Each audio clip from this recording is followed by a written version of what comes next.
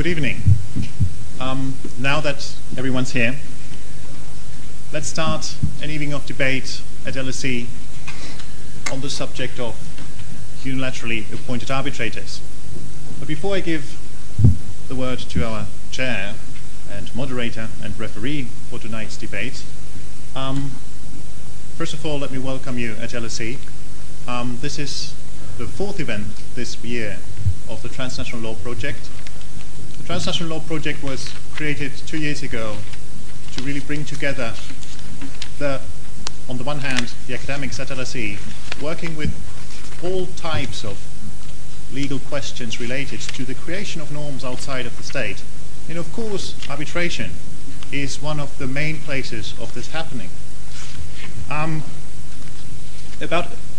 Exactly a year ago, today a year ago, Jan Poulsen gave his inaugural lecture as Centennial Professor at LSE, and since we have been able to organize a couple of events with him, some without him, and I do encourage you to go on our website and have a look at what there is. First of all, you find Jan Poulsen's lecture online on video. By the way, this evening's debate will also be recorded. You will see some of the LSE publications of the past events, and hopefully soon more information about the events to come in next term. Let me just very briefly introduce the speakers to you as if it were necessary, but we will have Stephen Jagosz from Alan Overy moderating this evening. Stephen is well known in London and has been working with both of these gentlemen in a number of arbitrations. First, the outside guest, Mr. Alexis Moore from Castaldi Moore, in Paris. One of the leading specialists in France, one of the most important writers on the most debated issues, and known to have strong opinions, and this is great for a debate, so as to take on tonight Jan Poulsen, our Centennial Professor, but of course also co-head of the Arbitration Practice Group of Freshfields. And I'll leave it right there because more introductions are not necessary. So please, Steve. Thank you, Jan. It's a great pleasure to moderate this interesting debate. I was told that I was plainly given the adults' table, although sitting at it I feel quite the child. Why is this an important topic? Why should we be listening to these esteemed experts on it? Well, because, firstly, it's an important topic because it is one that pertains to an idea that has been conceived and promoted by none other than Jan Poulsen.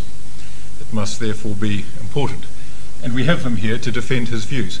But like so many of Jan's ideas, they get our community of arbitration specialists thinking. Jan was Jan's first client, in fact, this is when Jan was first a lawyer. His first client was SPP, the first ever claimant to initiate an ICSID case against the state. And in many ways, that was the beginning of treaty arbitration as we know it today. He got us thinking. Many of you will be familiar with his article, Ethics, Elitism and Eligibility, an article which also provoked much debate. There may be overtones of that in tonight's discussion, and if there aren't, I shall try to draw them out. His and Georgios Patroklos' work overcame massive inertia and demonstrated that the UNCITRAL 1976 rules required revision. Again, Jan giving us lots of food for thought. But this point, as to the unilateral appointment of arbitrators, really goes to the very heart of international arbitration.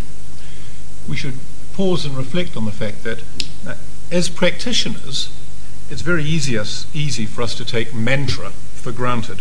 One such example is that confidentiality is to be implied into arbitration agreements, when of course upon thoughtful reflection, as is now starting to happen in a number of jurisdictions, that is shown to be a myth.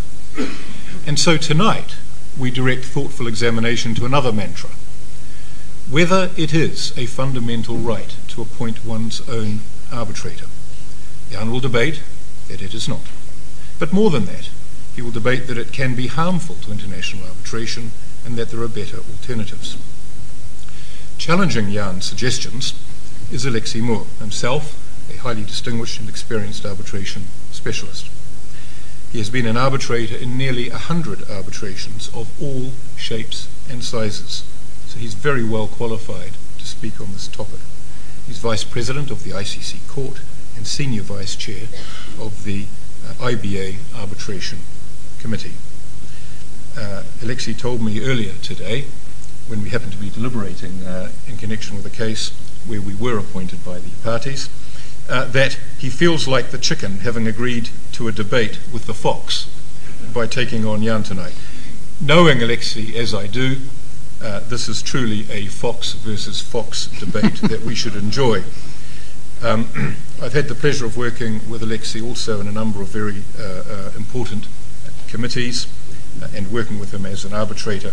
He is indisputably one of the finest minds in the business. So against that introduction, may I turn the floor to Jan, who will put forward for us his ideas. Good evening, ladies and gentlemen. Alexei Moore is a friend of mine, usually. Not tonight. Tonight he is a learned friend of mine, and you know what that means? No prisoners. You heard it again. The fundamental right to name one's arbitrator. Well, it isn't a right, I say, and if it were a right, it wouldn't be fundamental. Indeed, it is antithetical to the fundamental basis of arbitration. It is antithetical to the fundamental idea of arbitration. Let's establish what the fundamental idea of arbitration is. It is to have such confidence in a person or persons that you yield to him or her or them the authority to make a final decision on your dispute, with the serenity from your acceptance in their authority that you will therefore accept whatever they decide in your favor or against. Who are you less willing to give that authority to than the person selected by your opponent, whose entire purpose in life at this moment is to cause you to lose your case? There is nobody you want less to decide your dispute than that person. That is why the idea of a unilaterally appointed arbitrator is fundamentally antithetical to arbitration. Now, my learned friend, who is a sweet talker, erudite and eloquent, will give you lots of secondary reasons for why this makes sense nonetheless. But nonetheless, remember, there is nothing he can say about the proposition I have just advanced. And everything you hear will be amoral justifications for a lamentable expedient which we would do well to jettison if arbitration is going to endure. I understand from people who knew me then that I was a very annoying child. I don't know if it was true. I'd like to think it wasn't. Somebody who was continually insisting on telling people things they didn't want to hear and repeating questions that they really didn't want to answer. I must confess that talking about unilateral appointment of arbitrators to some extent corroborates this idea that I was an annoying child, because it seems I must confess that I seem to get some satisfaction from annoying people now, even at this advanced age, so maybe it's all true. People seem to be very annoyed when I say that the practice of unilateral appointment of arbitrators should be abandoned. Last week in Hong Kong, I was sitting in the audience, not up on the panel, but there was a panel of very eminent people, including 4 judges, including Lord Hoffman, who discussed a number of things, and one of the things came up was my idea that we should jettison the appointment of unilateral arbitrators. And there was unanimity, as usual, unanimity against my idea. And it was extremely pleasant for me to listen to this, because in order to achieve unanimity against my idea, they were forced to traduce it. They were forced to put it exactly the opposite way to the way I had said. It was said, for example, that it would be a violation of the fundamental philosophy to deprive the parties of the right to appoint their arbitrators. Well, when did I say that? Is there one of the 5 syllables of unilateral that I don't pronounce adequately? If parties together jointly appoint a tribunal, there cannot be anything better. And whatever they wish to do, I'm a believer in freedom. Do they want to toss a coin? If they're adults, let them do so. If they want to agree that each side may appoint whomever they wish, without the possibility of challenge, well, let's be clear, let's not be hypocritical, and let them say that. I can appoint my own lawyer. I can appoint my own mother, which means that my opponent can appoint my mother-in-law. No objection possible, and that is just fine. But those who think about arbitration and want it to endure as an institution should not propose such things as the rule. Now, where I begin is to think that at the heart of the problem is a distressing thought that just won't go away. Is it not rather obvious that the right to name one's arbitrator has more to do with a hope that the nominee will share one's own prejudices rather than that nominee will share both sides' values? Now, how can that possibly be squared with the legitimacy of arbitration unless we throw up our hands and state once and for all that the only arbitrator is the one in the middle?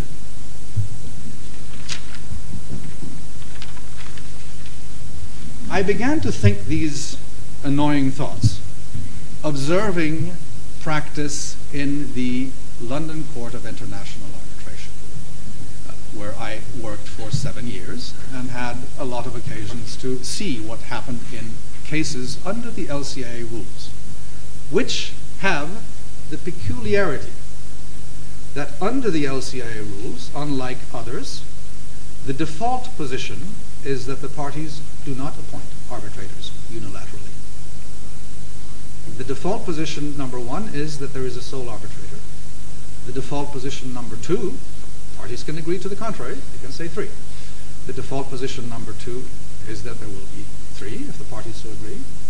But if they don't say anything else, the default position is that the 3 are named by the institution. Only if they stipulate something else will that default position be overcome. So, in the LCAA, one has 2 types of 3-member tribunals, all named by the institution, and ones with co-arbitrators named by the parties. And I observed something interesting. This is anecdotal.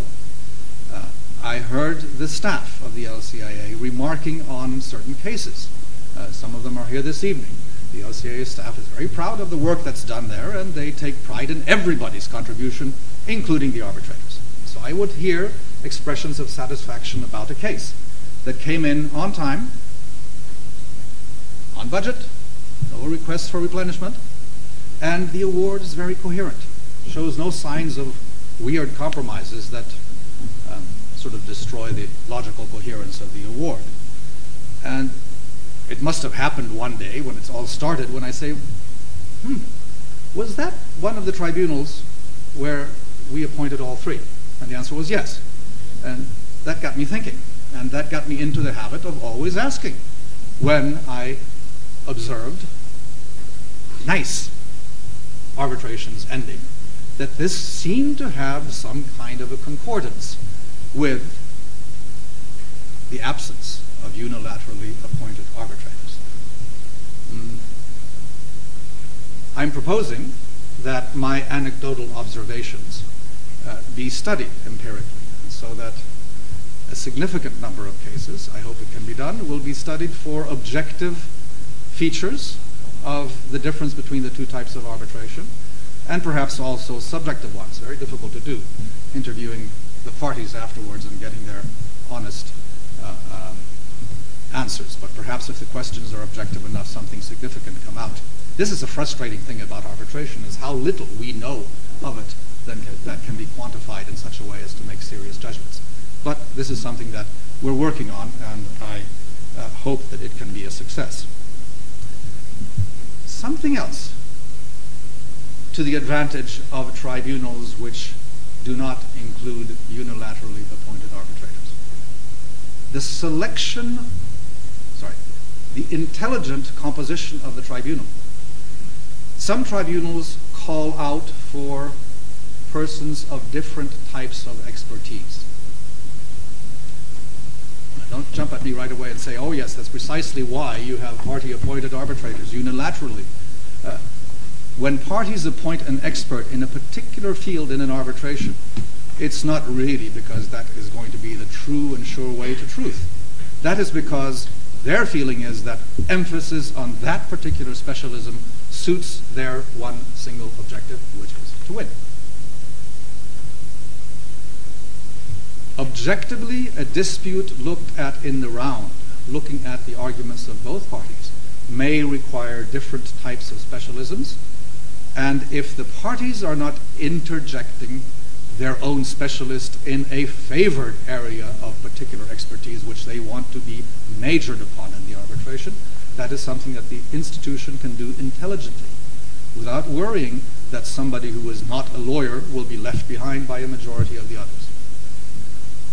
Something else in the composition of tribunals. How often have you heard in the field of international arbitration that there is a problem of giving people from countries which are not in the mainstream of arbitration a chance to prove themselves? It's a chicken and the egg.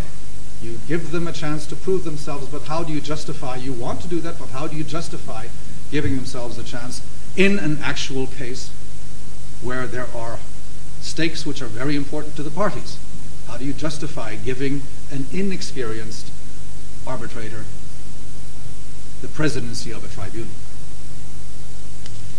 Not so difficult to give an inexperienced person a chance as a co-arbitrator, sitting with two other experienced arbitrators, one in the chair, all appointed by the institution. That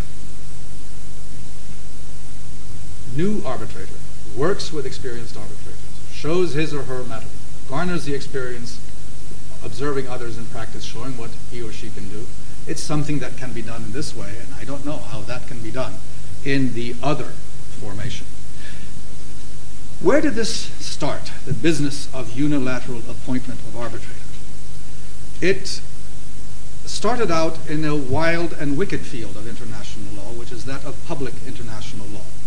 States have a habit of resolving their disputes by killing the young people of their neighbors. It's a wild field. So the alternative to war is international dispute resolution of a pacific kind. But we're starting from fairly proud and belligerent parties. And therefore, the idea of international arbitration, which was big in the 19th century. There were lots of international arbitrations in the 19th century, but most of them were interstate. And states giving up their usual way of settling disputes are very, very hesitant to do so, and would do so only against the expedient of being able to appoint their arbitrator. That was a selling point, not a point of principle, not the ideal. The contrary of the principle and the ideal, a compromise. And states did so, and states did so in very disreputable ways. You can study the history of it and see that even relatively friendly countries behaved in atrocious fashion in terms of abusing the right to appoint arbitrators who were not only partisan from the beginning, but throughout the arbitration acted as agents of their respective governments.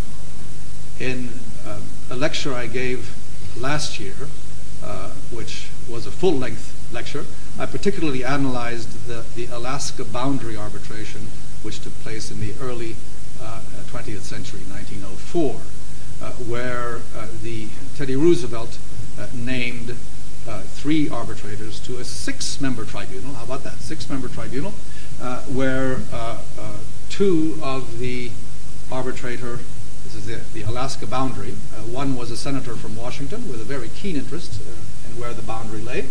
The second one was Henry Cabot Lodge. Some of you may recognize that name, rabid Anglophone, as described by his biographer, and Elihu Root, a very distinguished Secretary of War and then Secretary of State, who won the Nobel Prize for Peace for his work in the field of international arbitration.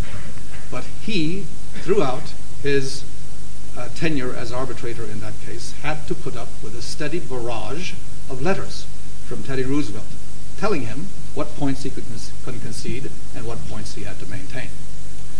At the end of that case, which was, of course, between the United States and Great Britain, it's U.S.-Canada, but it's notionally at the time the U.S. and the U.K. Great Britain had 3 Brits, 2 from England and 1 from Canada.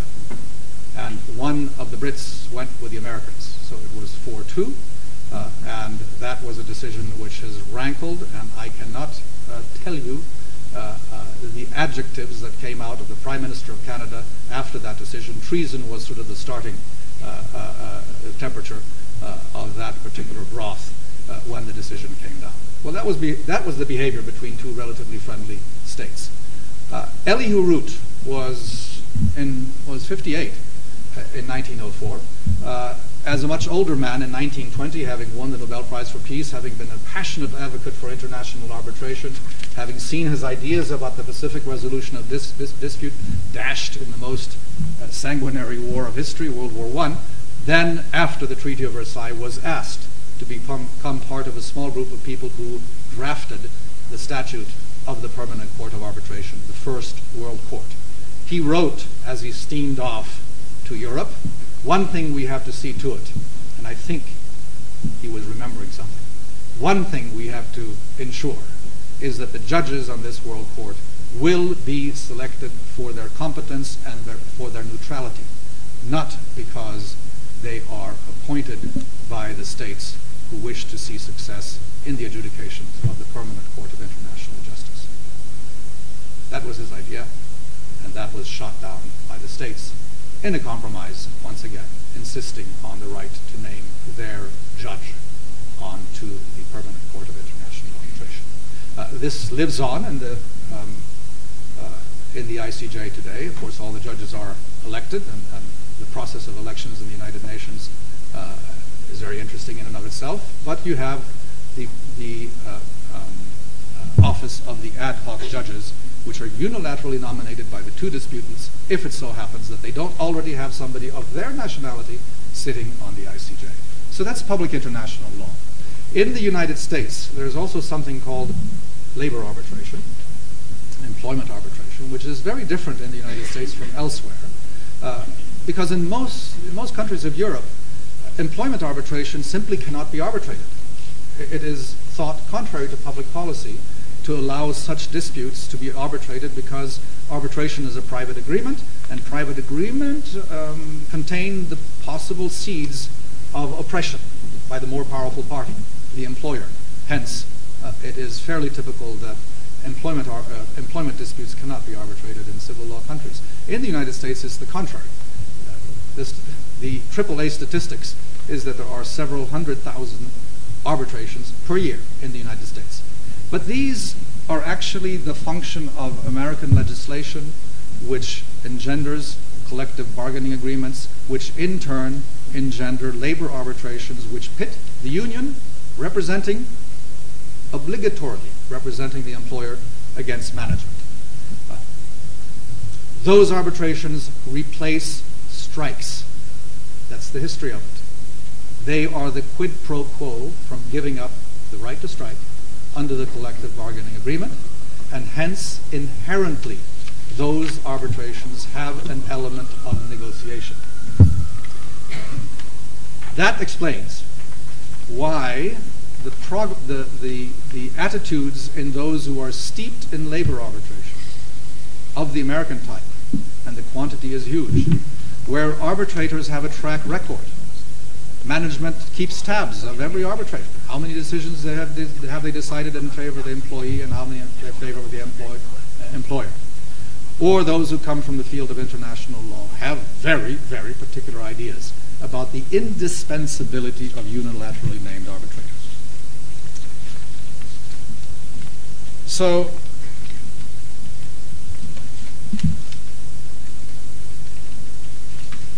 you will have understood that my proposal is not in the nature of forbidding people from what they want to do. This has nothing to do with the essential freedom of parties to name arbitral tribunals. Parties, plural, that's the most wonderful thing that can happen. They agree on the tribunal in its entirety.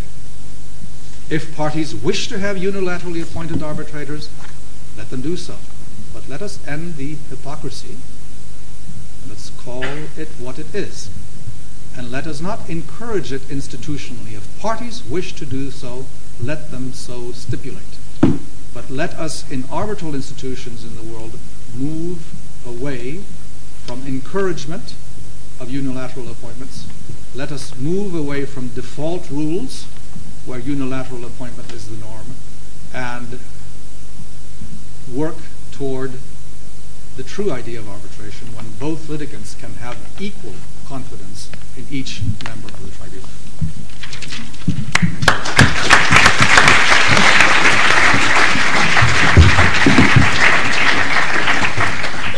Well, Jan, that was as thought-provoking and entertaining as ever. I'm interested to conduct my own research in order to ascertain when mother-in-law jokes first entered your armoury of humour.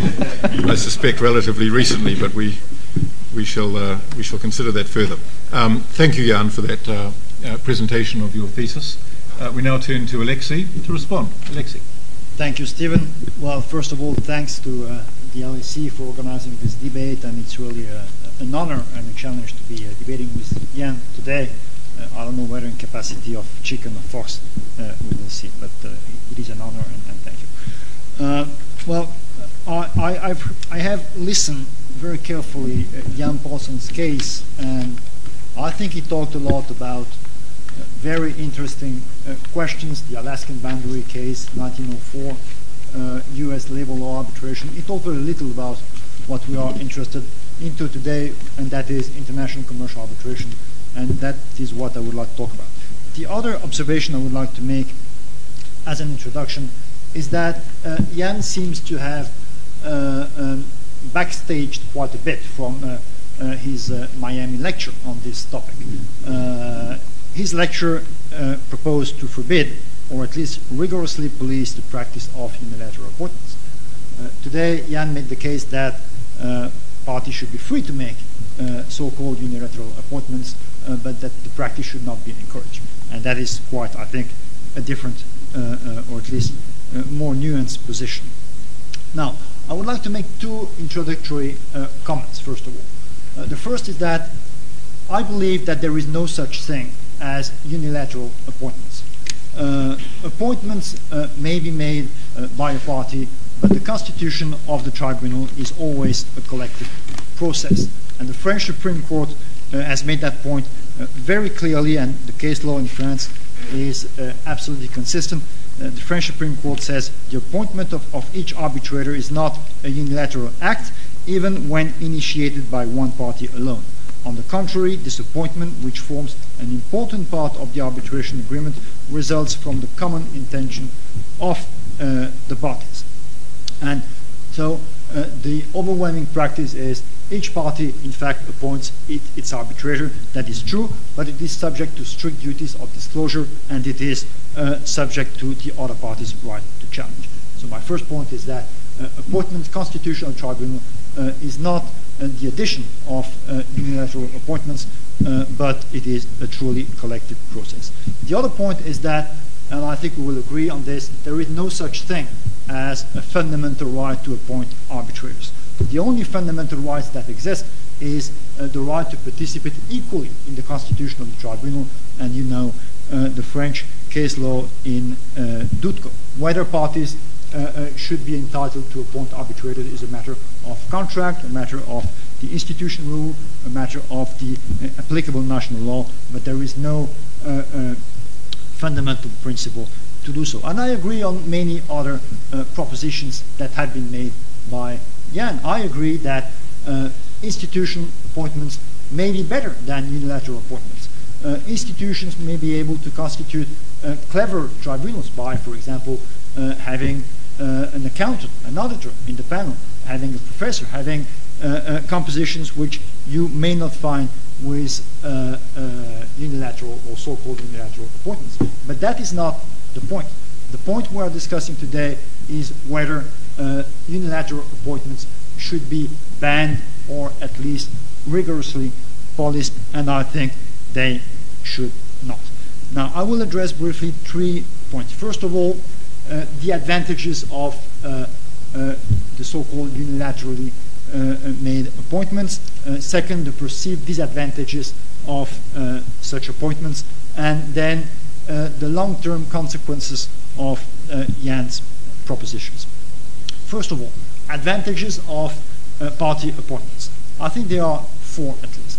First of all, unilateral appointments contribute to the acceptance of the arbitration system by the users. I think if you have read the recent survey made by the Queen Mary School of Arbitration with White and Case, it is quite interesting to see that amongst the reasons why users choose an institution comes with 38% free choice of arbitrators, i.e. no exclusive institutional list. And corporate councils go on stating their preference for greater autonomy in the selection of arbitrators, and the desirability of being able to appoint one of the 3 arbitrators is another factor which is frequently cited by respondents. And if you look at the, Jan talked about the LCIA, if you look at the LCIA statistics, you will see that in more than 50% of cases, I think, the parties agree to appoint arbitrators in the panel, and that is in variation of the institutional rules. Look at the ICC. In the ICC, and the figures are in the annual reports of the ICC, in at least more than 55% of the case, I think 58%, I think the figure is, the parties agree to appoint to have the chairman appointed by the co-arbitrators, or to appoint directly the chairman of the arbitral tribunal, and this again is a variation from the rule, which, as you know, provide in default for appointment of the chairman by the court. So it is quite clear that there is a strong expectation by users, which of course is not the reason as such for admitting that practice, but there is a strong expectation by users for having that possibility to appoint their quote-unquote arbitrator. I do not believe that. Well, the first point maybe is would it be right to, at the moment when we see from corporate counsel, I think quite strong criticism to arbitration in terms of cost and delay, do we want to add that in addition to the criticism? I think that would be a very bad point that would contribute to distance the users from the system. But I do not agree with what Jan said, that the parties expect that their party-appointed arbitrator would favor their view, and that would be the reason why parties are quite willing to have that practice maintained. I think the reason why the parties and corporate councils and companies and the users of arbitration want to be able to appoint the arbitrator is because this gives them a sense of participation to the process. They give them the sense that they are part and parcel to the process. They give them the sense that they retain some level of control on the arbitration. And for the reason I just expressed, I think that is good for arbitration. I see the worst thing that can happen to arbitration today is more distance between the users, between companies, and the arbitration system. Now, second reason, party appointments ensure diversity in the population of the available experienced arbitrators. And here again, I disagree with Jan. I think that the pool of available experienced arbitrators is wider and more diverse if it is the product of appointments freely made by thousands and thousands of parties of different around the world, rather than by a limited number of institutions.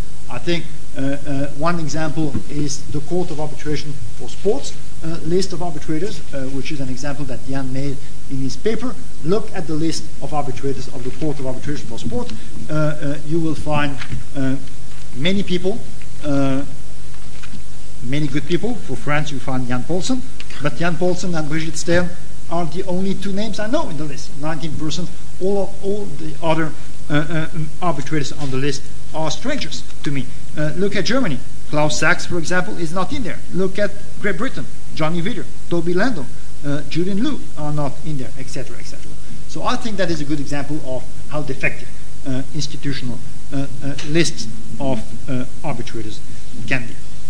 The third reason is that party appointments allow institutions to compete against one another freely by offering different options. The arbitration market is a free market. The arbitration market is a market where institutions compete and institutions offer different products. You have institutions which offer parties full control on the constitution of the tribunal. You have institutions which, like the LCIA, provide for appointments of all the arbitrators, and you have institutions which have list procedures like the NAI. You have institutions which are midway, like the ICC, where the parties appoint their co-arbitrators, and the court, the institution, will appoint the chairman, and that is good.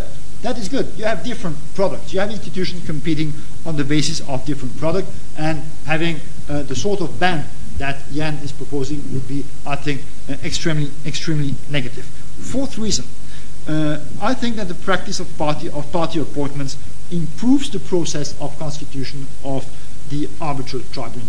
The appointment of the chair is the single most, I think, probably important step in an arbitration. And I think that having the appointment of the chair made by the co-arbitrator, like it is done most of the time in practice, in cooperation with the parties, is by far preferable to an institutional appointment. You know that the practice of arbitration and rules of ethics permit party-appointed arbitrators to have ex parte contacts with their appointed party only as far as the constitution of the tribunal is concerned. And in practice, party-appointed arbitrators devote a lot of time and attention to the appointment of the chair in a way that I think ensures that the appointment is more consensual and better takes into account all the interests involved. And I believe that this could not be the case with institutional appointments. Now, the perceived disadvantages of unilateral appointments. Jan makes quite a strong case in his Miami lecture.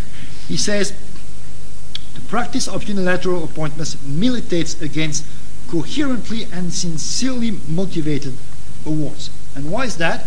Because the arbitral tribunal may compromise on the outcome of the arbitration in order to reach an unanimous result, and also because the suggestion is made, he did not express it today, but it is made in his lecture, the suggestion is made that arbitrators might enter into a sort of you scratch my back and I scratch your back deal in order to sell one arbitration against the other, which is something I've personally never seen happening. But it is true that in some occurrence you have situations where a chairman might want to reach unanimity and might want to compromise on some issues. Normally, such compromise occurs on trust. I don't see that happening on the merits, and that would be highly improper. But the most general observation I would like to make is the following. If the situation were, as Jan described it, the system would be broken, it would be so improper, so incompatible with fair justice, that arbitration will not be able to work at all. But then, how is it that arbitration has had the incredible success and increasing success that it has had in past decades? I believe that Jan's demonstration is essentially based on anecdotal evidence, but I do not believe that the case is made. I believe that, quite to the contrary, party-appointed arbitrators behave in an impartial manner most of the time. In the overwhelming majority of cases in a deliberation, you almost have difficulties in identifying who has been appointed by whom. But the question is, would the situation be significantly improved if you would have a rule generalizing or imposing institutional appointments, for example? Well, I think you have an example, and that is the example of the recent record of decision by ICSID ad hoc committees. I do not believe that the recent record of certain ICSID ad hoc committees, whose members are all appointed by the institution, as we know, really makes the case that awards made by arbitrators appointed by the institution are more coherent or more sincere than awards made by ICSID tribunals appointed by the parties. Now, the last argument which is made by Jan is, and then I will conclude, is that of dissenting opinions. Jan said, well, look at the statistics. By the way, we don't have statistics, but the fact is that dissenting opinions are most of the time, if not almost always, made by the arbitrator appointed by the losing party. Is that not very strong evidence that those arbitrators are biased? Well, I would say three things on this. First of all, not all dissents are ugly. To use the words of Alan Redfern, you have the ugly, you have the bad, but you have also the good. And second, dissenting opinions are a limited phenomenon in international commercial arbitration. We don't have statistics, but we see what happens, for example, in the ICC. We are both vice presidents of the ICC Court of Arbitration, and the number of awards where there is a dissent is limited. Now, to conclude, I think I have 2 minutes, Stephen? Yes, you have 2 minutes. Just 2 minutes. To conclude, I would say two things.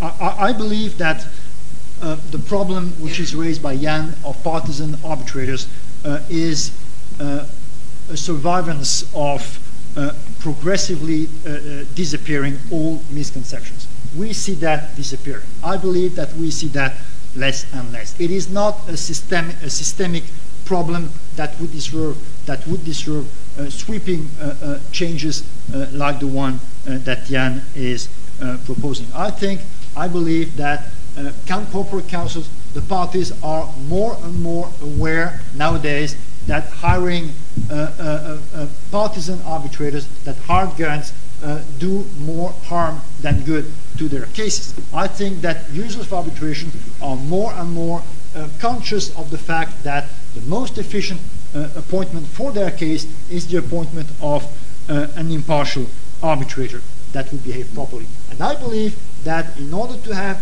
those remnants, those remainings of all misconceptions disappear, I think it is a matter of education. I think it is for institutions such as ICCA, which Jan is the chairman of ICCA, like the IBA, to educate the parties to what arbitration is, and to move forward in the way which I think is a positive way which we see today. The proposition of a ban would amount, in my view, to some sort of strange arbitral socialism, where you would reach an ideal allocation of human resources in a regulated arbitral economy. I do not believe in that. I believe into free markets. I think that free markets work better, and I think we said in France in 1968, il est interdit d'interdire. I think arbitration is a place of freedom, and in arbitration it should be interdit d'interdire, and the consequences do not ban unilateral appointments. Thank you.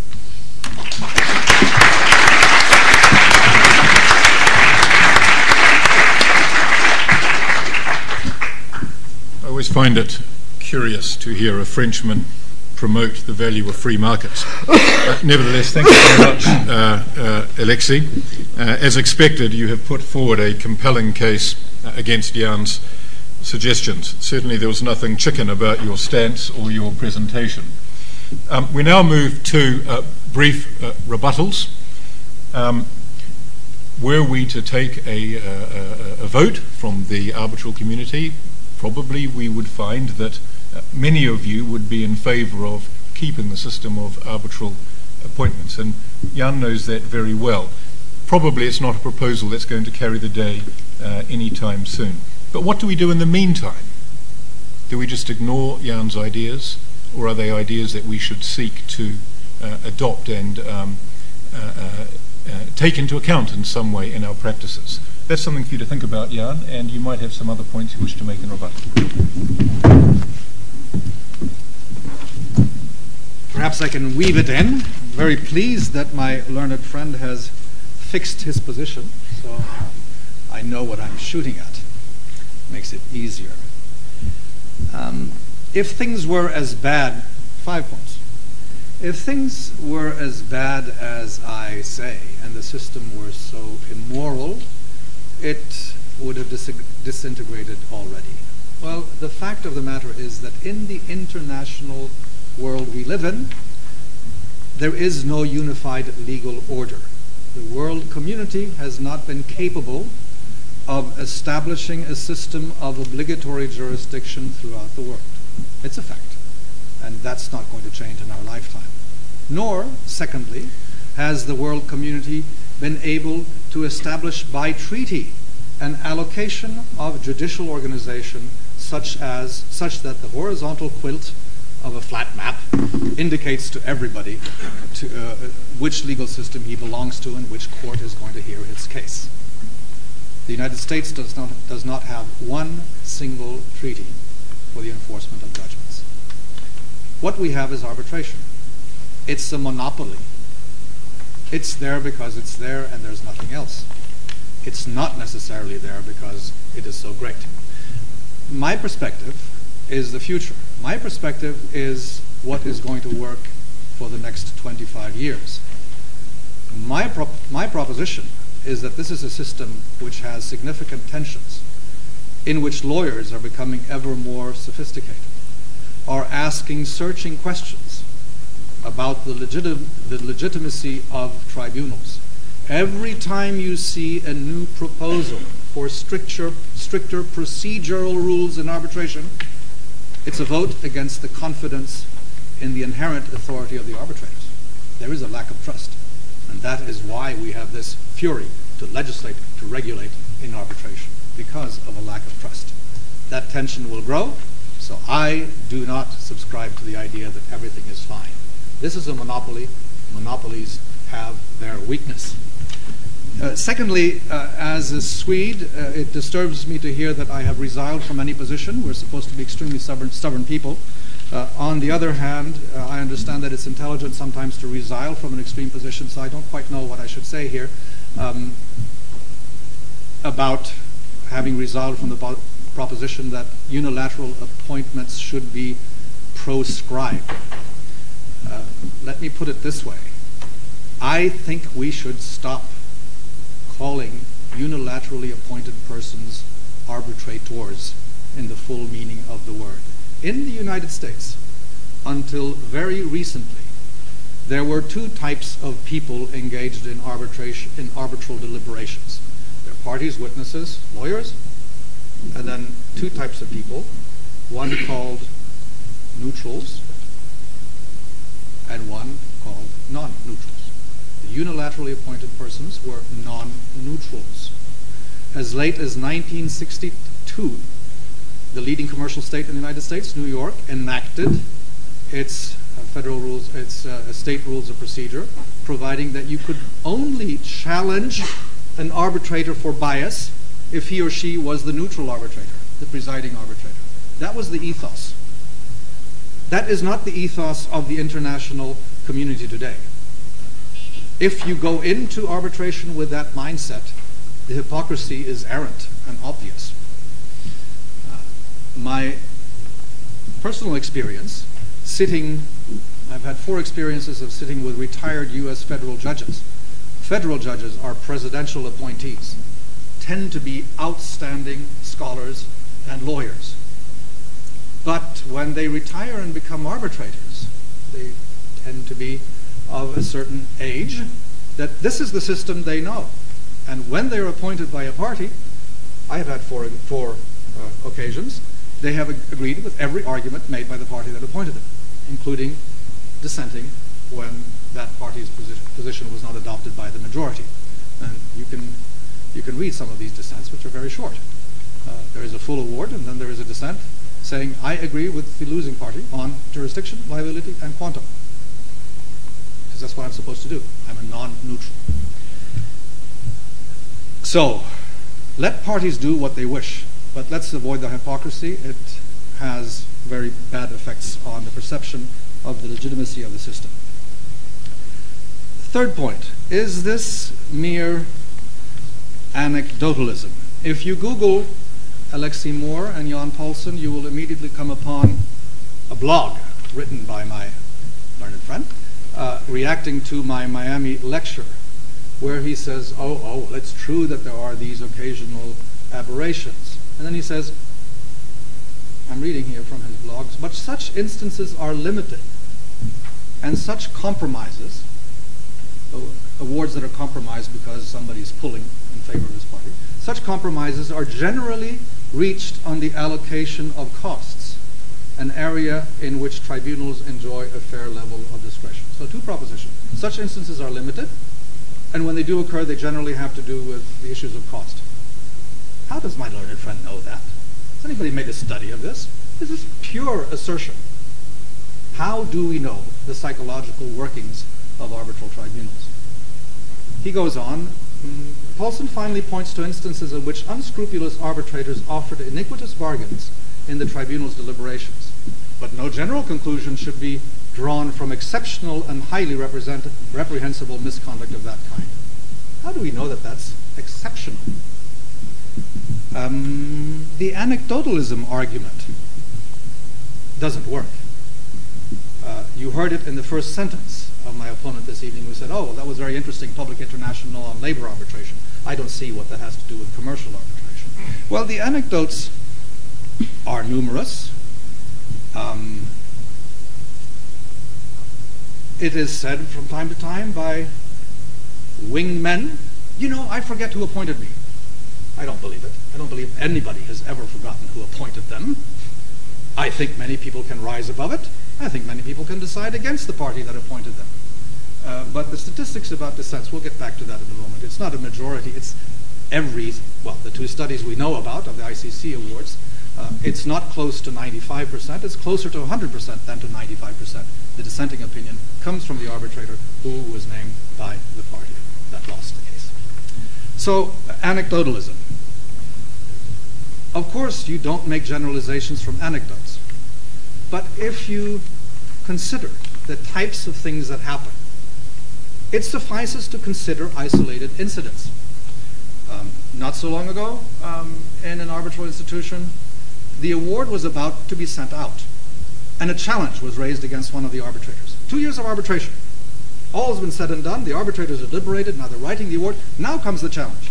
The challenge is that arbitrator X has violated the secrecy of deliberations. How? Well, the parties have gone through the arbitration, and they have a certain idea about how their case has been affected by the presentation of the case, and they're in settlement negotiations.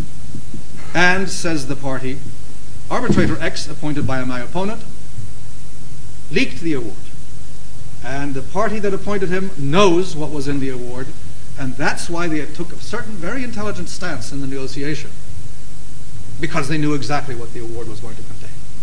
How that could have been proved, think about it, how that could have been proved, I just don't know.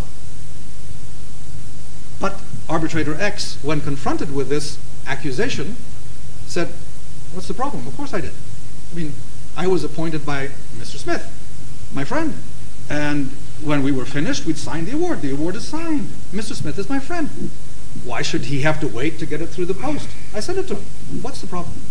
So he didn't understand what the problem was, but that was a problem. There's something called the secrecy of deliberations, and of course it had a highly prejudicial effect. That arbitration had to start over again. A weird case, isn't it? Why is it weird? Because this was a very unsophisticated arbitrator. In most cases, you would never have known this. So similarly, the very sweet idea that this is all going to be cured by education, organizations are going to spread the gospel about proper behavior, or disclosure, we have seen that disclosure fails. More disclosure ends up being counterproductive. So, I may not sit as an arbitrator in a case if my law firm has worked for company X 2 years ago, $5,000 fee. Well, it seems a little, but we're very strict about these things. Well, the fact is that I might actually loathe this company because it's a major company and only $5,000, they should be punished. Whereas company Y, with respect to whom my firm is an absolute virgin. Now that company Y, I would like to think well of me. Well, how is that ever going to be caught by disclosure? So the kinds of anecdotes one sees, the point is not that this gives statistically significant grounds for conclusions. A few of them suffice just to give you illustrations of how easy it is. How easy it is for sophisticated and unscrupulous parties to get away with it. And the more they see it, the higher the temptation is to go in that direction. The idea that parties are very attached to the notion of being able to name an arbitrator unilaterally, I think, is most questionable. Think about the conversation between a lawyer and his client negotiating an arbitration clause. I'm the lawyer, you're my client. I say to you, we're thinking about including an arbitration clause in our contract in case there's ever a dispute. How would you like it if I propose that we give up your right to name an arbitrator? What will you say? Are you out of your mind? I'm not giving up any rights. Let's start over. We're thinking about including an arbitration clause in your contract. What do you want if you have an arbitration? I want the contract to be enforced fairly and squarely. I want to be able to rely on the contract. Do you know that the other side can name absolutely whomever they wish as an arbitrator? Subject to certain controls, if you can prove that the arbitrator is unsuitable by dint of finding out through disclosures or anything else. Well, I didn't know that. How does that work? Well, just think about it. If we have a dispute, can you count on the other side to name somebody outstanding who will be absolutely neutral? Says, well, no, if we have a dispute, they're going to be my opponent, and they want me to lose. So I don't know. They might appoint somebody very tricky and somebody very persuasive and somebody very unscrupulous, and I don't know if I like that. So now my question to you is, well, how would you like if we could find a way that we could eliminate that possibility? Well, you might like the way that is put now, and then I would say, by the way, in order to achieve that, of course, we have to give up the similar right, and that will seem like a small concession to give, if sincerely what you want is a fair shake from the arbitral tribunal. Fourth point, or I don't know if it's the fifth, going into the future, recognizing that this discouragement of unilateral appointments, all I'm saying is that institutions should not encourage it, and that we in the arbitration community should not accept that unilaterally appointed arbitrators are arbitrators like anybody else. It's enough hypocrisy.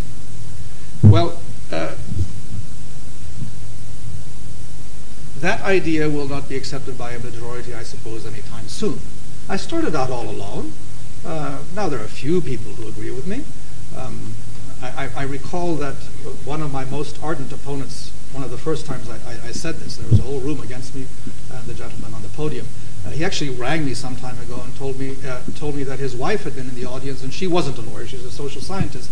And when he came home, she talked him into the proposition that perhaps there was an idea in this, looking at it as an absolute outsider to the process. Just remember two strange things. Who are people who, in particular, don't like my idea? One category will not surprise you, the other might. One category is the class of people who make their living as arbitrators and who therefore, by and large, twice as often are in a position to be unilaterally appointed nominees as they are likely to be presiding arbitrators named by both sides or by the institution. This is something which they don't like very much, and they don't see anything wrong when they sit as unilaterally appointed nominees, as my opponent and I often have and often do, and no doubt will for some time to come. So they are definitely the opponents of this idea, and you should bear in mind their particular situation when you listen to them. But the more surprising people who don't like this idea are arbitral institutions. Arbitral institutions tend not to like this idea. They would prefer that the parties fulfill this task themselves. And if they can't do it jointly, let them do it unilaterally, because it's a heavy responsibility for the institutions to carry out. There is one argument which I cannot answer.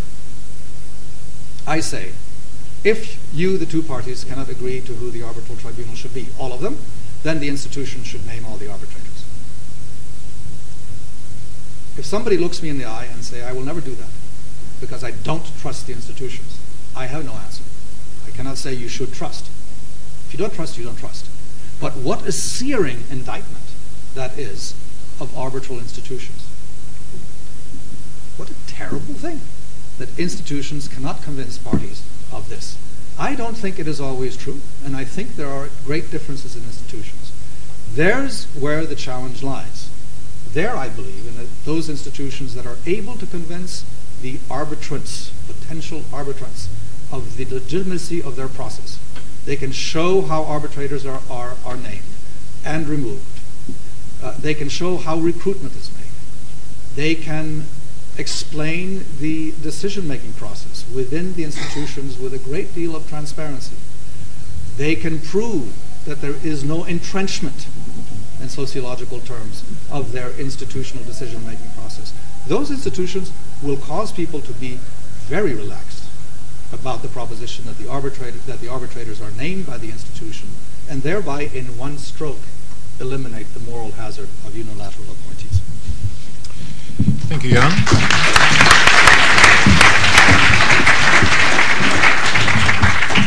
Jan, we're not finished with you yet. There will be questions to follow, and Alexei, the same word of warning goes to you. But now we hear Alexei in rebuttal. Thank you, Stephen. I will try to take on the 5 points made by Jan in 10 minutes. First point, arbitration is a monopoly. I don't think that's quite accurate. I think in the modern world, arbitration institutions compete one with another. Arbitration competes with court litigation. I think courts are getting more and more efficient. And I think that companies, when they decide to include in their contracts an arbitration agreement, they think in terms of advantages and disadvantages of going to court or going to arbitration. Of course, arbitration has an advantage that courts will never have, that is neutrality of the system. But that may not, in all circumstances, be an overriding consideration. I think cost comes into play, delays come into play, the fairness of the process come into play. So I believe that in the modern world, arbitration and court litigation compete one with another, and the reason why arbitration is so incredibly successful and has become the normal way of resolving international commercial disputes is because it is perceived, I think rightly, by the users as providing not only an efficient but also a fair way of resolving their disputes. And I still believe that if the situation was as bleak as Jan has painted it, we would have had backfire much since many years, and that has not occurred. If you listen at the criticism to arbitration, the criticism never or almost never is on the poor quality of awards made by party-appointed arbitrators. It is about cost. It is about delays. The users do not question the practice of unilateral appointments. The second point is, and I think that goes to the root of what Jans tells us today, and I've been quite stricken by hearing him saying party-appointed arbitrators are not arbitrators like other arbitrators. Basically what Jan says is party-appointed arbitrators are not really arbitrators. And by saying this, I think Jan goes back to, in fact, the U.S. Misconception of which is now, I think, which has now been overcome, of the practice of non-neutral arbitrators. That was years ago. I think that Jan's proposition rests fundamentally on the premise which was that of the U.S. practice of non-neutral arbitrators. Party-appointed arbitrators would be incapable of exercising independent judgment because they have been appointed by a party, and because they have been appointed by a party, they would necessarily aim at defending the party who appointed them in the tribunal. I think this proposition rests on nothing. It rests on no evidence. As I said, I will come back to the question of anecdotal evidence. I think the overwhelming experience of all of us in arbitrary tribunal is that most of the time, in the great majority of cases, party-appointed arbitrators have behaved impartially. Now, anecdotal evidence. What Jan says, I understand, is, well, my proposition may be based on anecdotal evidence, but your rebuttal is also based on anecdotal evidence at best, because we don't know. How do we know if an arbitrator, and in particular if the arbitrator is an experienced and clever arbitrator? How do we know that that arbitrator did not behave improperly? How do we know that that arbitrator did not call his appointed party to inform him of what is going on in the deliberation? Well, I would say two things. First of all, assuming we don't know, I don't believe that not knowing is sufficient to justify a general suspicion on all party-appointed arbitrators. That is a method that I'm not prepared to buy. If we don't know, I think the presumption should be that party-appointed arbitrators behave impartially. But the fact is that I think we do know. Jan asked, how do you know? I think we do know. Nowadays, the press in arbitration has become an important phenomenon. I think the gossips have become, for good or for bad, an important phenomenon. I think people talk, and people talk probably more than they should. And they tell to other arbitrators, to their friends, to other people, for variety of reasons, what happens. And I think that greatly improper behaviors, like the one Jan mentioned, of that arbitrator sending the draft award to his appointing party, those things nowadays are known more and more. I think the idea that arbitration is a secret word where no one knows what happens behind the curtains of arbitrary tribunal, that idea is gone. More and more things are known, and if an arbitrator behaves in a greatly improper manner, this, I think, more and more will be known, or at least the idea that it will not be known is misconceived. There is a great probability that ultimately this will be known. And what Jan proposes today would be just like saying, well, given that there are some cases of corruption in international commerce, we should ban international commerce. Let's just go back to Soviet Union. Well, basically, Soviet Union was a very corrupt society, but no international commerce. If you have no international commerce, then you have no corruption, probably, and that would be to verify. But I think that's the kind of logics which I fundamentally disagree with. Now, two points before I finish. Corporate counsel. I think Jan probably contradicted himself when he said two things.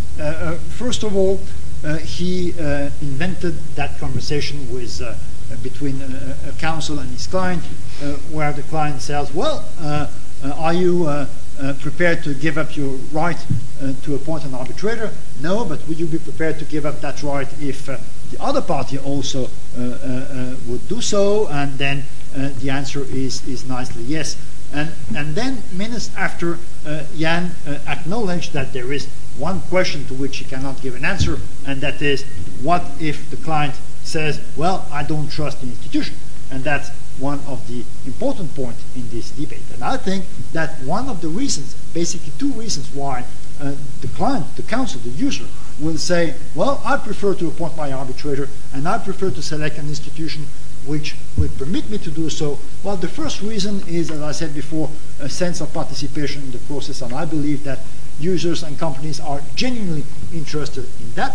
And the second is that the company is likely to say, well, I don't really trust the institution to make that appointment. I will not give examples of institutions because there is a variety of different scenarios, but very frequently there is not enough transparency in the way institutions appoint their arbitrator. And the client is likely to say, well, I would prefer that the two-party appointed arbitrator get together and put in place a framework for the appointment of the chairman. You can have lists, you can have in consultation with us. And that is what happens in practice, and I believe that parties are very, very willing to keep that. Now, the last point is politics, institution politics.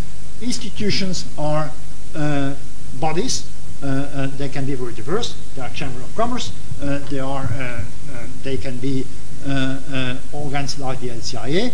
They have some very good institutions. There are some less good institutions. I think the problem is what would happen if we would generalize institutional appointments and not ban, because I understand that Jan has backstage from that proposal, but reduce to a significant extent the appointment of arbitrators by party. I think we would have a situation where we would have bodies of almost permanent institutional arbitrators. It's very interesting. I've read, by coming here, the recent communication from the EU Commission on international investment policy. And there are some interesting things in that. The EU Commission acknowledges that investor-state arbitration is something that probably cannot be done without, so we need to keep that. But what do they say? Atomization of disputes and interpretation, consistency and predictability are key issues, and the use of quasi-permanent arbitrators, as in the EU's FTA practice, and or appellate mechanism is recommended by the EU. So what would we have? We would have a politicization of arbitration, and we would have, on the scenario of commercial arbitration, a situation where I think we would see a community of arbitrators which would be more distant with respect to the community of users. We would have the development of a culture of, a sort of a culture of arbitral civil servants, or maybe of arbitral politicians. People, arbitrators, would get their appointments to institutions. They wouldn't care about their standing on the market of arbitration. What would be important is their links with the particular people who run institutions, and I do not believe that the best arbitrators would necessarily be on the market. Thank you. Alexei, you need to have the microphone and put it on the... Just put it in front. Thank you very much, gentlemen, for that intriguing debate. Now is the time that we have to put some questions to Jan and Alexei. I would encourage anyone with questions to be forthright in putting their questions. I believe that there are two microphones in the audience. Perhaps while you think about questions that you might wish to ask, I might pick up on something that has troubled me about much of this debate, and it's a question for Jan. It's well understood that the party-appointed arbitrator carries an acceptable burden that may be different from their fellow party-appointed arbitrator. and that is to ensure that the case for the party that has appointed them is at least properly understood by the tribunal. My concern, Jan, is that if we live in a world, or move into a world, where we dispense with party-appointed arbitrators, how do we replace that system of control? How do we ensure that the tribunal does take proper steps to come to grips with the position as advanced by both parties? This is often said that the particular and acceptable role of a unilateral nominee of a party is that that arbitrator has this particular responsibility to ensure that that party's theses are understood inside the tribunal. Utter nonsense. Every arbitrator undertakes to consider the arguments of both parties fully and with the depth that's requisite. I've never understood this position. Is there not a problem, Jan, with groupthink taking over, whereby two or more of the arbitrators seem to be of a view, the third is inclined to go along because it seems right, but without any of them rigorously testing that position or making sure that they have fully understood the arguments of the parties? If that were so, I guess we'd have groupthink in national tribunals, and this country certainly shows that that isn't so. Alexei, do you have any response to that? Well, I think I agree with Jan on the proposition that I'm sure with Jan on that. All arbitrators have the same duty to ensure that the arbitral tribunal fully understands the case of both parties. I think that's absolutely true. What I believe is a little more on the second degree, and that's the following. I think a party-appointed arbitrator feels more compelled to make sure that the award will be a good award, and an award which will be understood. Even if the party who appointed him will lose in all of parties' case, I think that party-appointed arbitrator will want to ensure that that party fully understands why it lost the case. If it wins the case, probably doesn't need to understand, will be happy anyway. But if it loses the case, I think it's very important that that party understands fully why it lost the case. And I think there may be a more proactive role of a party-appointed arbitrator than an institution-appointed arbitrator, which might be more distant. It doesn't care very much about what the corporate council thinks. In the end, what he cares about is what the institution thinks. Thank you, Alexei. Could we have the mic to the gentleman by the exit, please?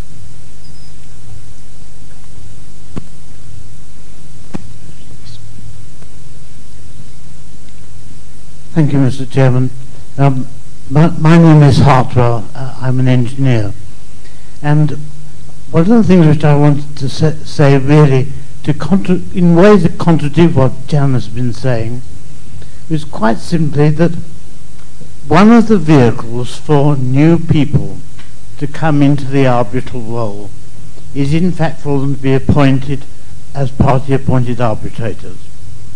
It's also very often, I think, in my own experience and speaking to other people, it's very often the case that the specialist in, for example, technology, is very often introduced into the arbitral tribunal that way. And I've often found myself working with two lawyers. And that was one very good reason for using the party appointing system.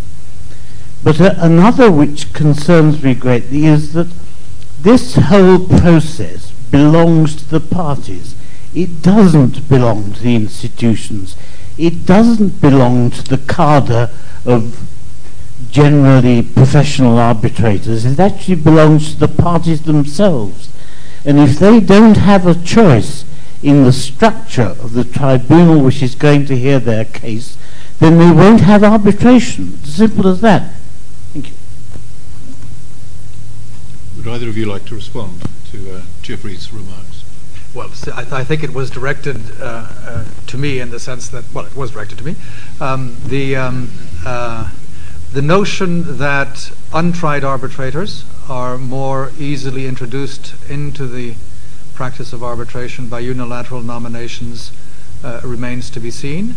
I think I said it early on, that in the practice of the LCIA, when the LCIA has the opportunity of naming all three arbitrators, that is an excellent occasion to be able to name one of the arbitrators who is not experienced, which would not happen if the institution had the role of appointing only one arbitrator to sit in the chair.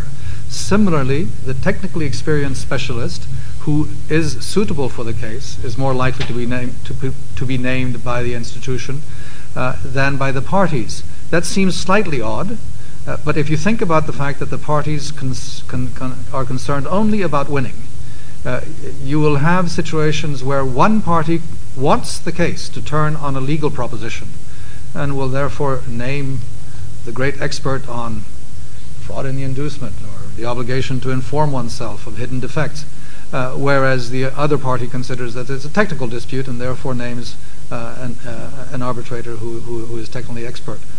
Well, if, depending on which way it goes, one side or the other wants that aspect of the case to be predominant, if the institution sees that there are those issues involved and names absolutely neutral arbitrators to each of those positions because both are required in the case, I think one can sleep easier.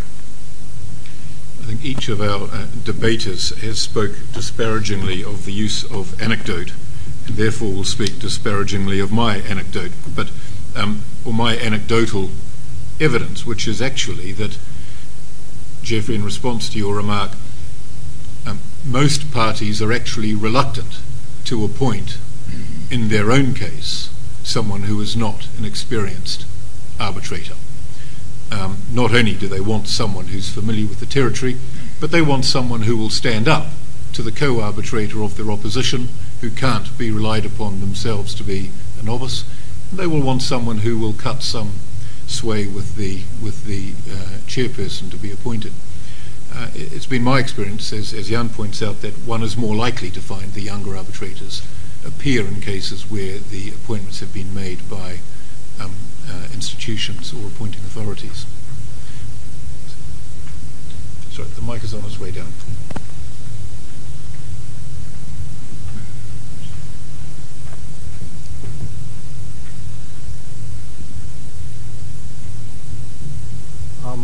John Rushton, ICC United Kingdom.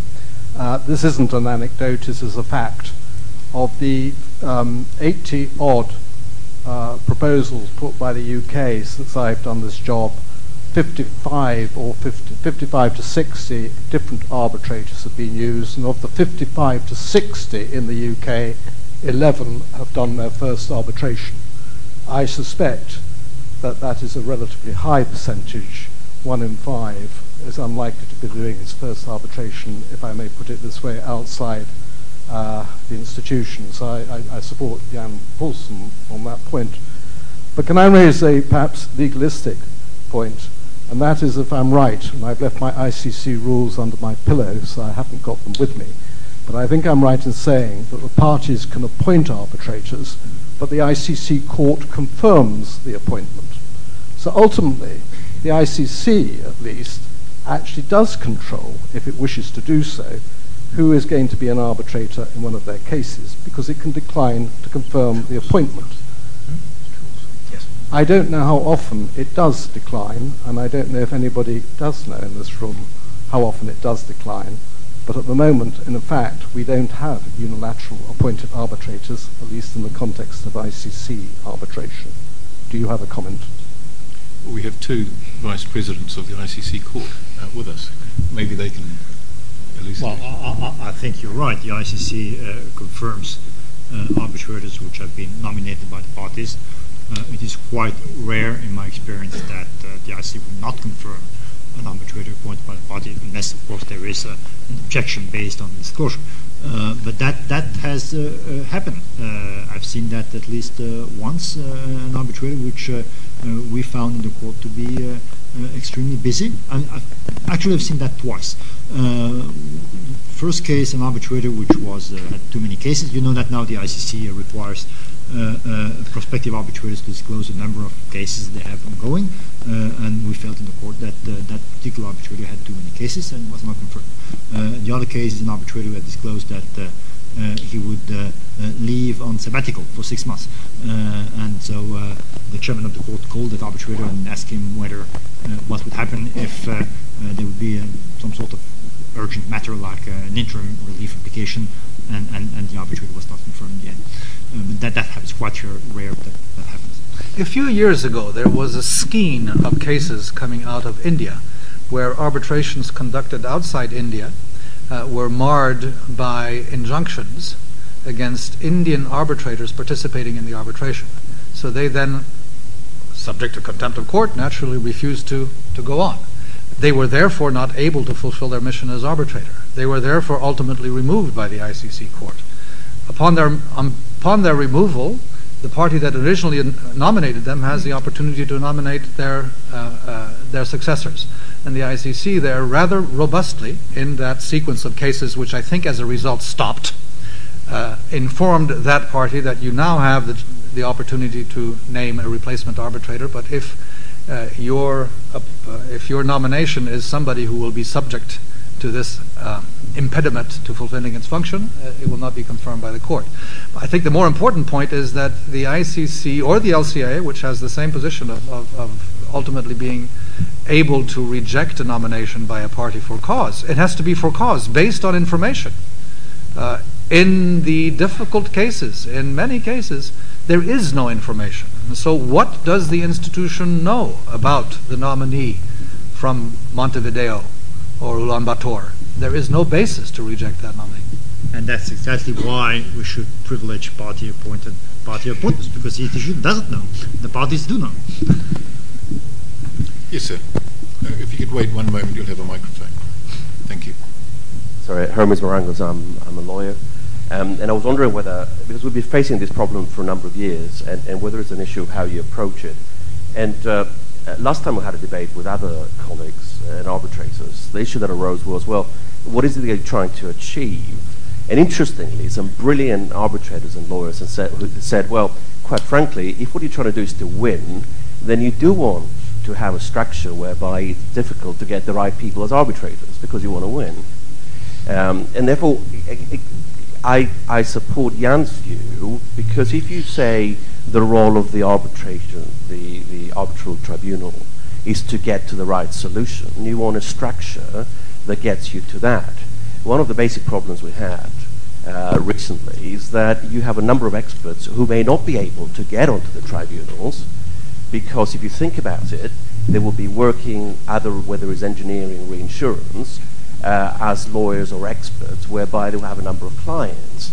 The ethical rules mean that they take conflicts very seriously, and they may find themselves working with a particular client. That in itself means that those experts and people who work within ethical rules may not get appointed as arbitrators. And therefore you don't have the experts dealing with with arbitrations. And we have seen the Lloyd's of London engineering issues with the LCIA, whereby a number of arbitrations came to the wrong conclusion and had an impact on economic activity.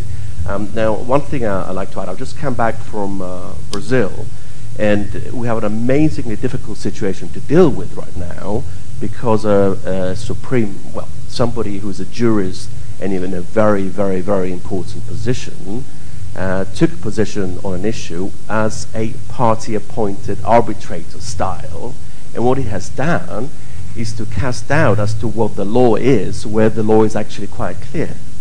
And therefore, from my perspective, I think the question is, do you believe a structure, a body is the best way to get to the right result in an arbitration, or do you believe it's via unilateral appointments? And I think that's the way they would approach it, if you believe that an arbitration should get to the right solution, as you would expect a high court trial to reach to.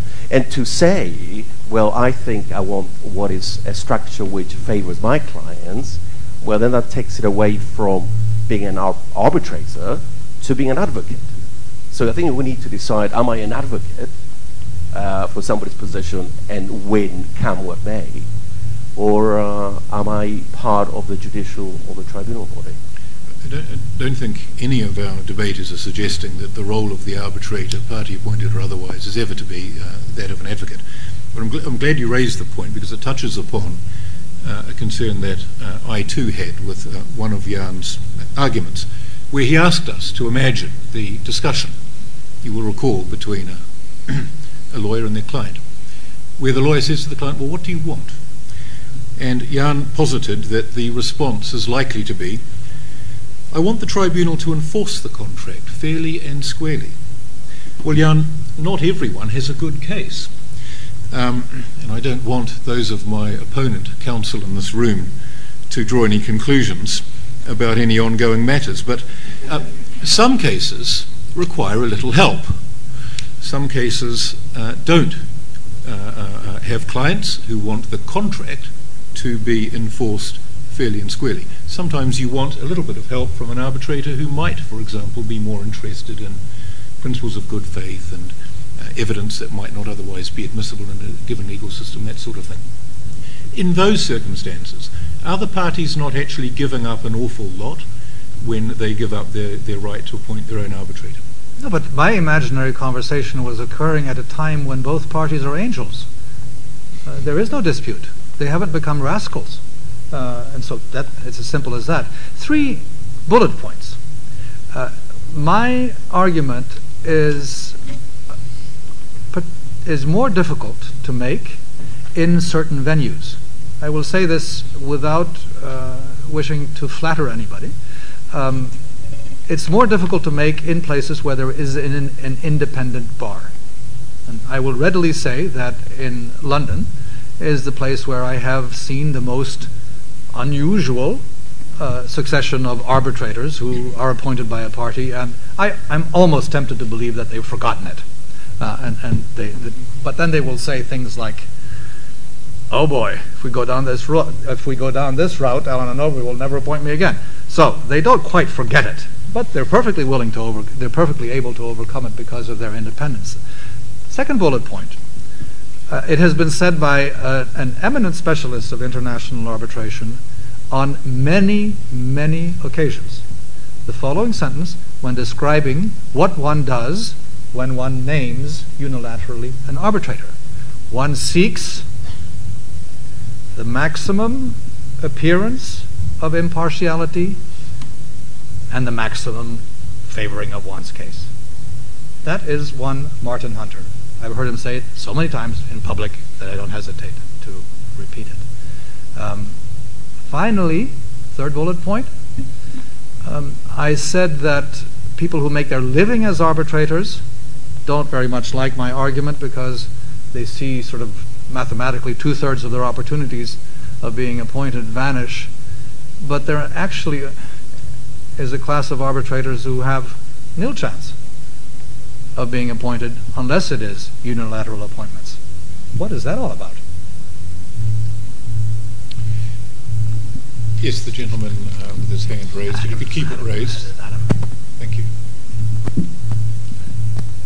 As Adam Samuel, as so often with these situations, really both talking about two different things. Or rather, Jan is talking about a different thing to Geoffrey. Geoffrey Beresford-Hartwell, the gentleman who asked the question to my left, comes from a world of consensual arbitration, where parties of roughly, broadly even bargaining power, who belong to a community, in his case of engineering construction, but where I was trained in the shipping world, actually agree to arbitrate on the basis of shared consensual feelings about not the contract but the dispute and how it is to be managed. And in that environment, Geoffrey's point about the expert being appointed by the party is indeed valid and very common, precisely because the parties themselves want an expert tribunal and have a clear consensual idea about it. There is a completely different world out there where the parties are inherently always, if there is a dispute, going to be in conflict about that resolution of the dispute.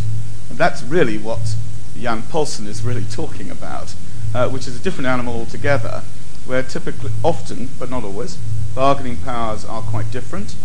I mean, nobody's mentioned consumer dispute resolution, by the way, and in that situation you have no choice. You have to have an institution, or the whole system is deeply unfair. And where you have disputes between parties from vastly different dispute resolution cultures, then the party-appointed arbitrator starts to become a serious problem. I was only yesterday reviewing the Chartered Institute of Arbitrators guideline on interviewing arbitrators, which is a good enough reminder that different people have completely different values about how they approach these problems. And where there is an absence of value system, there has to be a very strong argument for the institutions taking the Jan Paulsen view, if you like. And indeed, it happens all the time.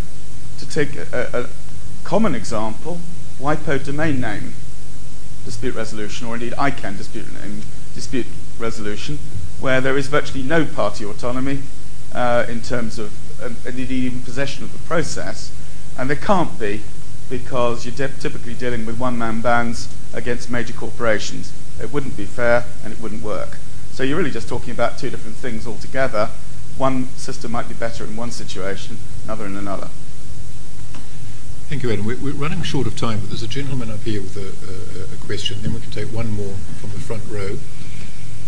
So we'll just have the microphone passed along to you.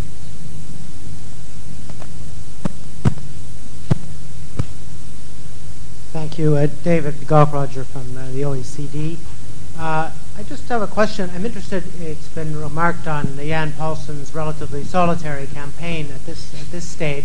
But what I'm interested in is how the LCIA got to its default rule, which would seem to largely reflect a Jan Paulsen view, in the sense that it does seem to be somewhat, obviously it leaves the parties the freedom to contract out of institutional appointments.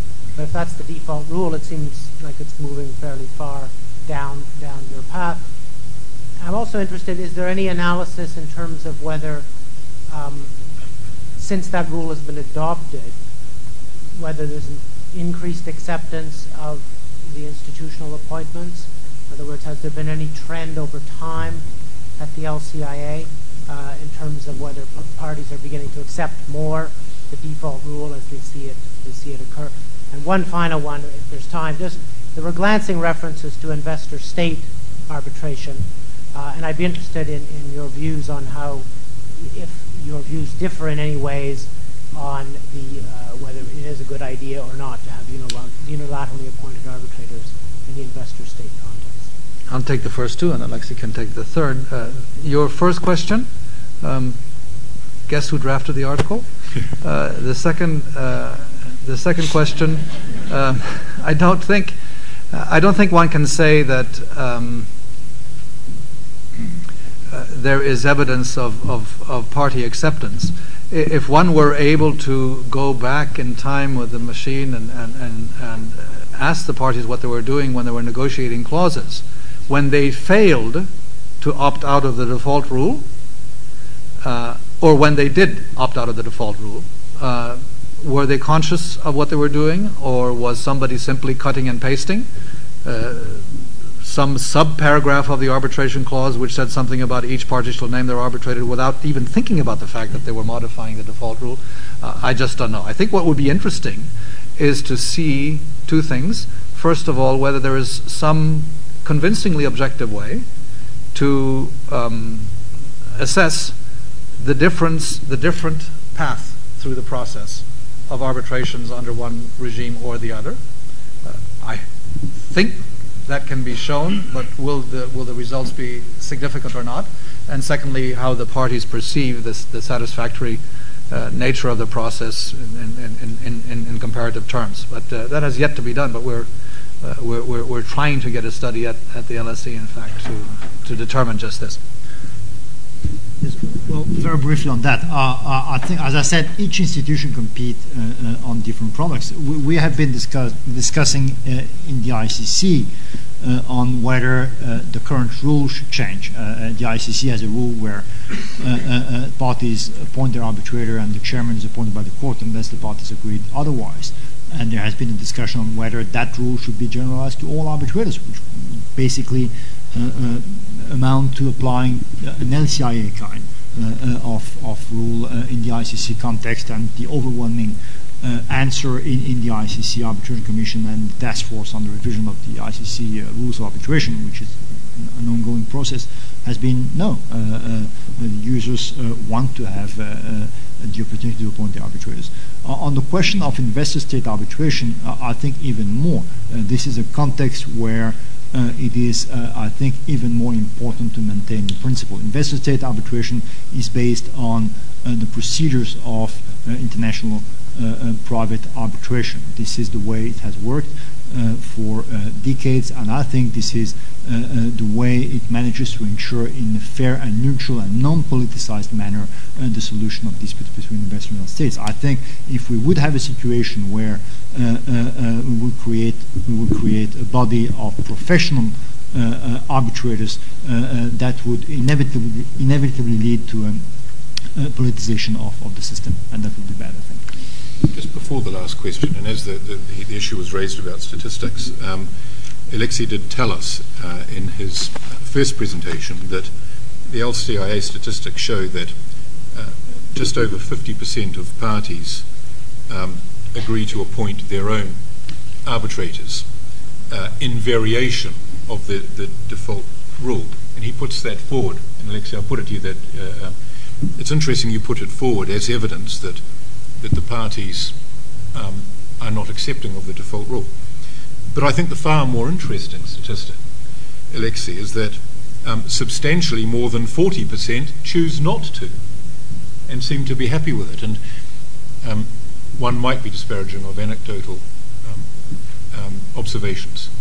But all of the anecdotal observations we have that criticize the system arise out of cases where the parties have appointed the arbitrators.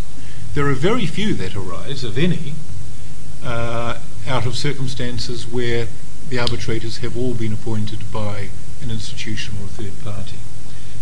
Does that not undermine your position somewhat? I don't think so. I don't think so. Again, we are reasoning on the basis of anecdotes. What is the problem? The problem is cases where it appears, I think exceptionally, that an arbitrator appointed by a party favors in a way or another, more or less improperly, the party who has appointed him. That, of course, cannot happen if the arbitrator has been appointed by an institution. An arbitrator appointed by an institution has no reason whatsoever to favor one party unless in exceptional circumstances, which I cannot imagine. But an institution appointed arbitrator has no reason to do that. I think the problem is that we are reasoning on anecdotal evidence of misbehavior by party-appointed arbitrator. The case I make is that this anecdotal evidence is insufficient to cast suspicion on the whole population of arbitrators who most of the times are appointed by the parties. We have one final question from the lady in the front row. Could you pass the microphone, please? Thank you. Thank you. My name is Liliana Rodriguez. I would like to ask you about neutrality. I am just thinking about this debate and thinking whether the real issue is more on the quality of the individuals that are members of that tribunal. And I would like to know, in a case where it's found that one of the members is not behaving in a proper way, what steps could be taken by the institutions in order to avoid this kind of situations?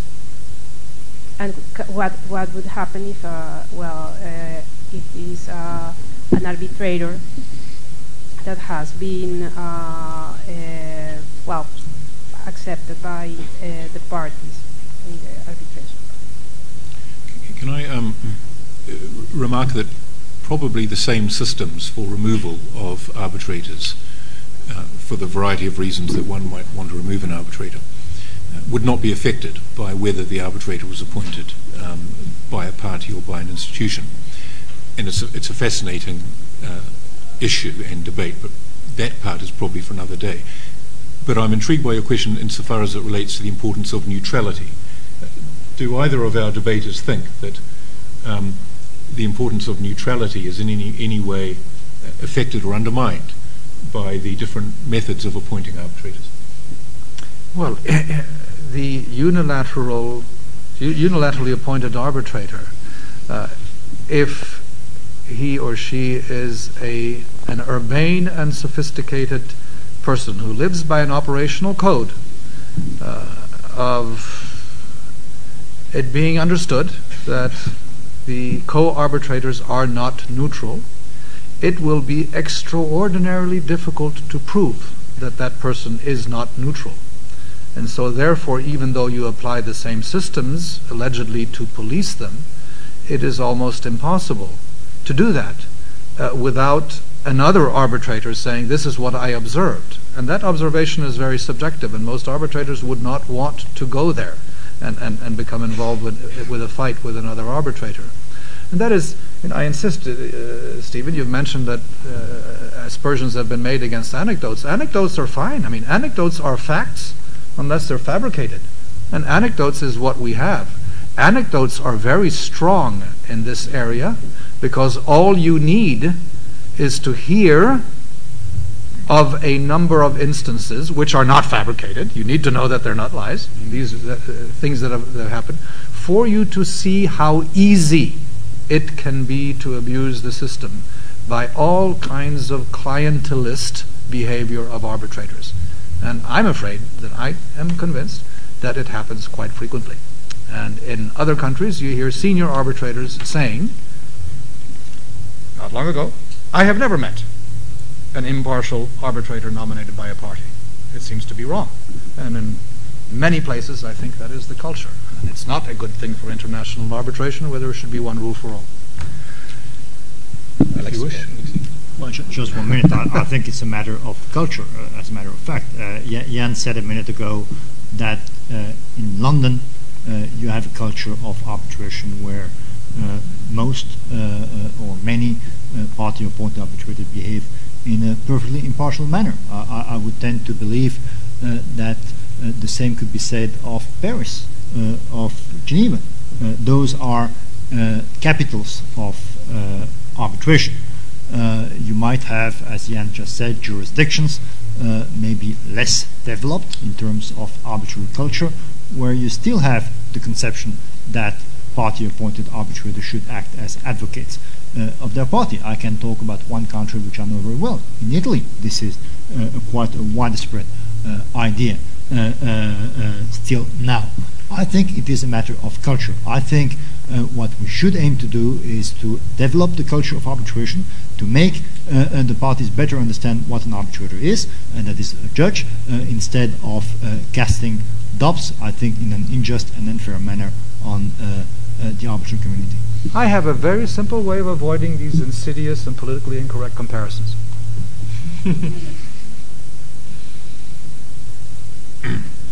Go on, Jan. That's my proposal. That's his theory. Well, look, Jan has plainly carried the burden this evening, for it is he who challenges conventional thinking. But he has certainly done so powerfully, including his last remark, but also with remarks such as the unilateral appointment of arbitrators is a lamentable expedient that we would do well to jettison. Let us end the hypocrisy. Let us stop calling unilaterally appointed persons arbitrators. All very powerful stuff. But they both accuse each other of the deployment of mere anecdote. But as Jan says, anecdotes are fact unless false. But what we don't know about these anecdotes is whether they are interesting and they are told because they are representative of conduct or because they are striking for not being so.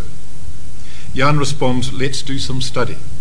Let's carry out some empirical research to see what is actually going on. That must surely be the answer.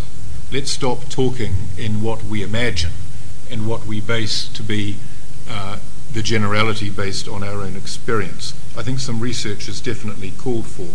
And if I'm right, to understand you, the LSE might be about to embark upon such a project. And if that is the case, then it is to be commended. Of course, this is all about trust. Jan opened with trust. It's trust in the system. If we are to shift trust from our appointed arbitrator, we must move it to the institutions or the third parties that are appointing arbitrators. Jan doesn't have the answer if there's an absence of trust, but certainly the institutions must find those answers. I submit that certain of the institutions, certainly the ICC and the LCIA, but almost certainly many of the other more recognised institutions, are actually doing rather well. And I think we can say they're doing rather well because in the substantial majority of cases, if not all of them, where the institution proceeds to appoint all of the arbitrators, we don't have many of the problems that Jan has so skillfully identified that arise in cases of party-appointed arbitrators. So thank you, gentlemen, both, for your stimulating contribution and your debate. May we all thank them in the usual way.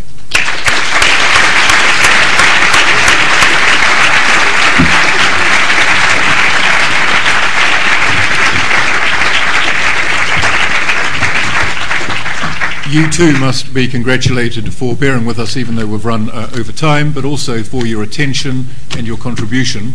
But finally, I'd like to thank the LSE for hosting this debate and indeed the other events of a similar nature, all of which are educational and inspiring and very interesting, and we're better off for them.